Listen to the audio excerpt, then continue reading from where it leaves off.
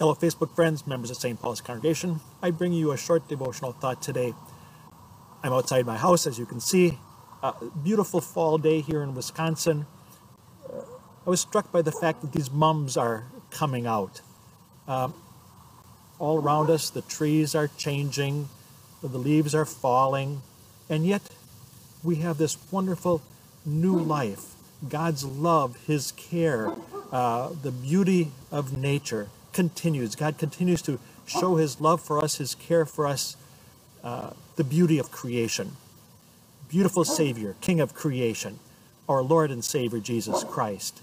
What a wonderful blessing, what a wonderful gift that God gives to us, that even when the surrounding nature seems to be dying, we also have that hope of eternal life. God's blessings to you, and again, may you rejoice in that good news of His love, His forgiveness, His hope, and again, the new life that you have. God's blessings to you, and again, I'll talk with you next week.